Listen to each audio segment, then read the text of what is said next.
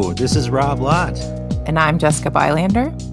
And you're listening to Health Affairs This Week, the podcast where health affairs editors chat it up about the latest in health policy, news, and research. So, Jessica, I know in a moment we're going to dig in a little deeper on the question of healthcare staffing in the midst of this pandemic. But first, I wanted to hit just a few of the big headlines from this week. CMS, the Centers for Medicare and Medicaid Services, weighed in on Aduhelm, which listeners to last week's podcast may be familiar with.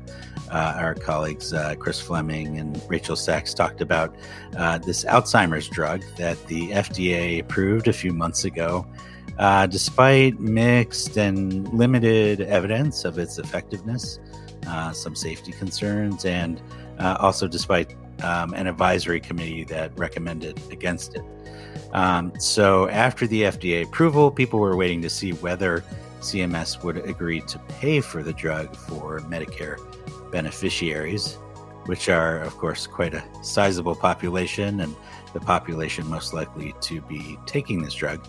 Earlier this week, CMS proposed what it calls a national coverage determination, and said that it would only cover the drug for people enrolled in clinical trials. And this is often described as coverage with evidence development.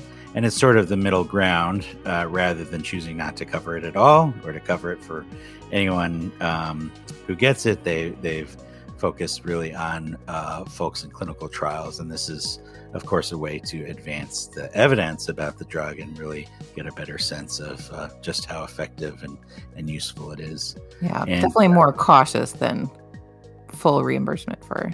Yeah, they're sort of finding the middle ground there. And I did want to just note also that this is a proposal.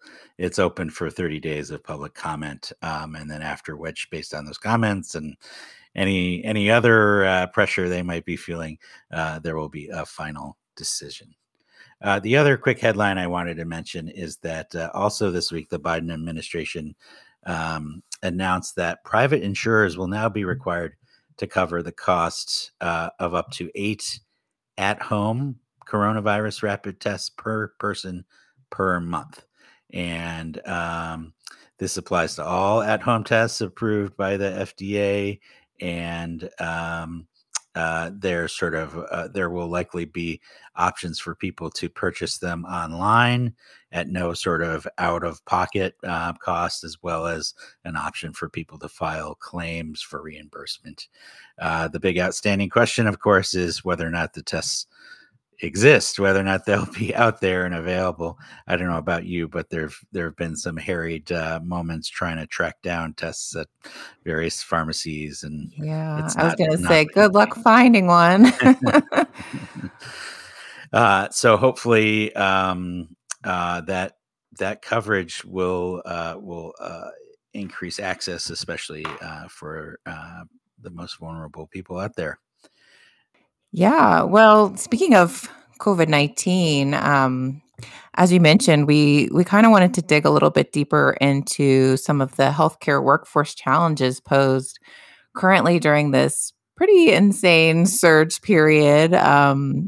Cases are higher than ever, and hospitalizations as a result are higher than ever, despite hearing that the Omicron variant is more mild. If you have more cases, there's still going to be more hospitalizations, just particularly sheer math. Especially among people who are not vaccinated against COVID-19. So it's a tough time for workers in general. A lot of people are out sick, and particularly for healthcare workers who are expected to be able to, staff this huge surge of new patients. So as many are probably well aware by now, the CDC did shorten its recommended isolation and quarantine period for people with COVID-19 or who were exposed to COVID-19. So, for example, if you have it instead of staying isolated for 10 days, the CDC now recommends 5 days of isolation. And then if you're asymptomatic, or getting better and don't have a fever, you can end your isolation, kind of go back to regular life, but ensuring that you're wearing a mask when you're around others, and particularly when you're indoors.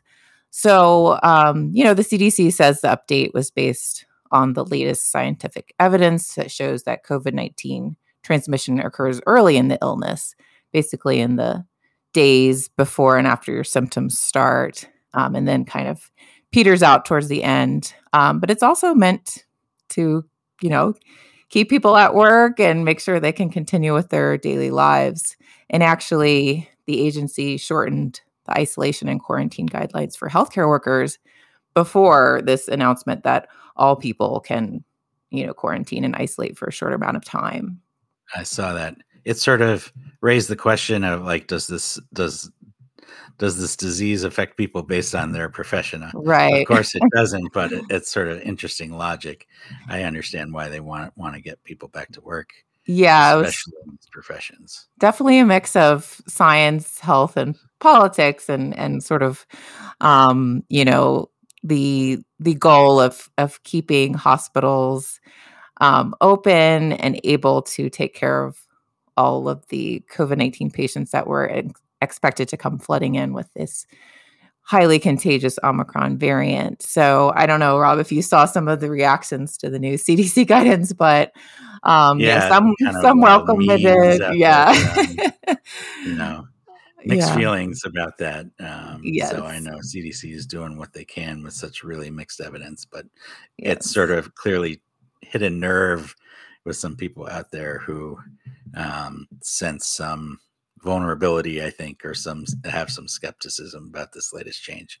Yeah, definitely some confusion and mixed feelings about it. But actually, interestingly, some places have gone even further than the CDC recommended. So in California, asymptomatic healthcare workers with COVID-19 can temporarily not isolate or even have to test negative to go back to work. And so this isn't in place for the long haul. I think maybe through February, in anticipation of this, surge of patients, which is ongoing. They do say COVID-19 workers positive workers should try to only interact with COVID-19 positive patients, but that's not necessarily a requirement. It's to the extent possible. And then meanwhile, a healthcare provider in Arizona is doing something similar where they're allowing infected workers with mild or no symptoms to keep working. So, some are saying these moves are necessary to keep hospitals open and procedures running, but others are obviously worried that the moves will put patients and hospital staff at risk. And I know, Rob, that you even this week had a kind of personal story related to these staffing shortages, and really they're just the latest challenge facing healthcare workers during COVID-19. Staff are stressed, they're burned out, some are leaving the industry altogether. So what can we do about it? It's pretty wild. So yeah, you mentioned my sort of family story. My father-in-law actually had a non-emergency surgical procedure scheduled, and he was ready to go. They gave him his confirmation call the day before, and he was ready to go. And that morning, he got a call saying that all the nurses in the outpatient surgical facility where he was going to have the procedure done were out with COVID. So it's sort of interesting. You hear about hospitals canceling elective surgeries, and so my understanding is that a number of procedures are sort of moving to these surgical centers, freestanding outpatient surgical centers, but when no one's available to be a nurse during that procedure, it doesn't matter where the procedure is being done. And so that's just an N of one, but it really is evidence that this is kind of rippling everywhere and really touching everyone. Yeah, and I know it's definitely not just hospitals, it's pharmacies, it's the people who, get the results of the COVID-19 test. So it's across the board. Yeah. So when we try to think about potential solutions here, obviously there's no magic bullet.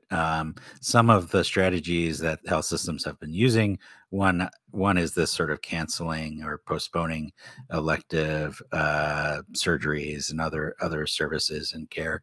That of course has its own consequences sometimes.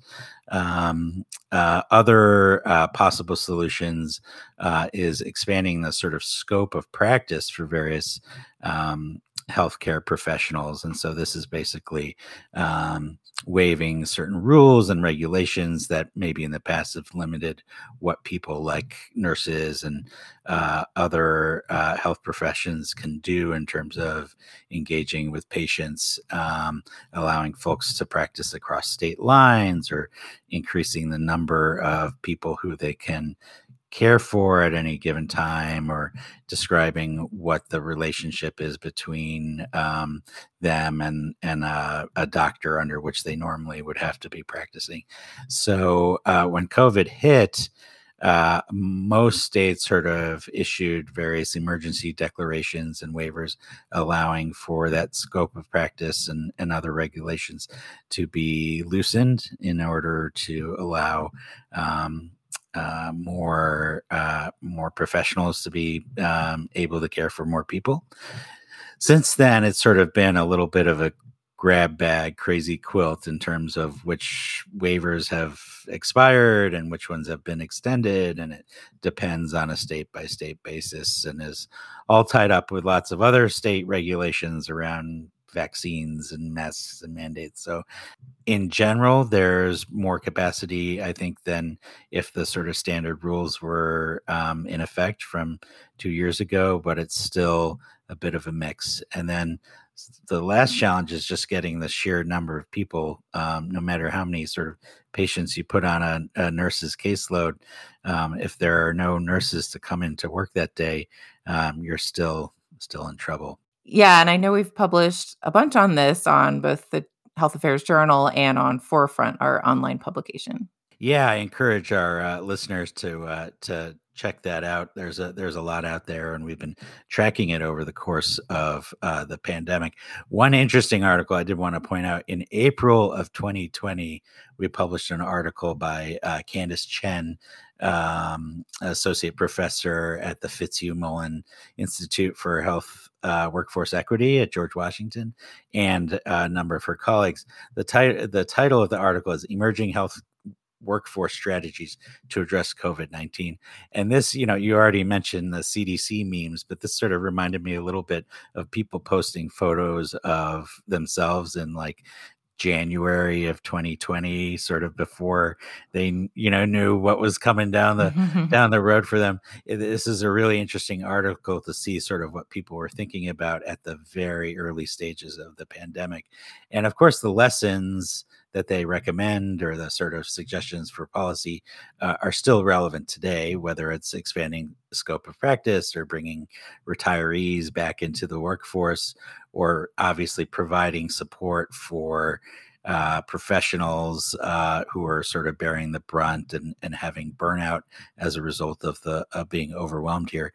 And so it's an interesting reminder that we're not suddenly confronting this issue for the first time with Omicron. It's been sort of simmering on the back burner for a while there for the last 2 years. And I think we've learned a lot. And it's a reminder that sort of, even when we think we've got the sort of policy solutions figured out, as a crisis continues to evolve and adapt, so do the potential solutions and answers to that crisis. So it's been interesting to follow, and we'll throw a link to the article in the show notes. Well, that sounds like a good place to wrap up. Listeners can catch us next week for another episode. And if you like this episode, tell a friend and be sure to subscribe wherever you listen to podcasts. Thanks, Jess. Thanks, Rob.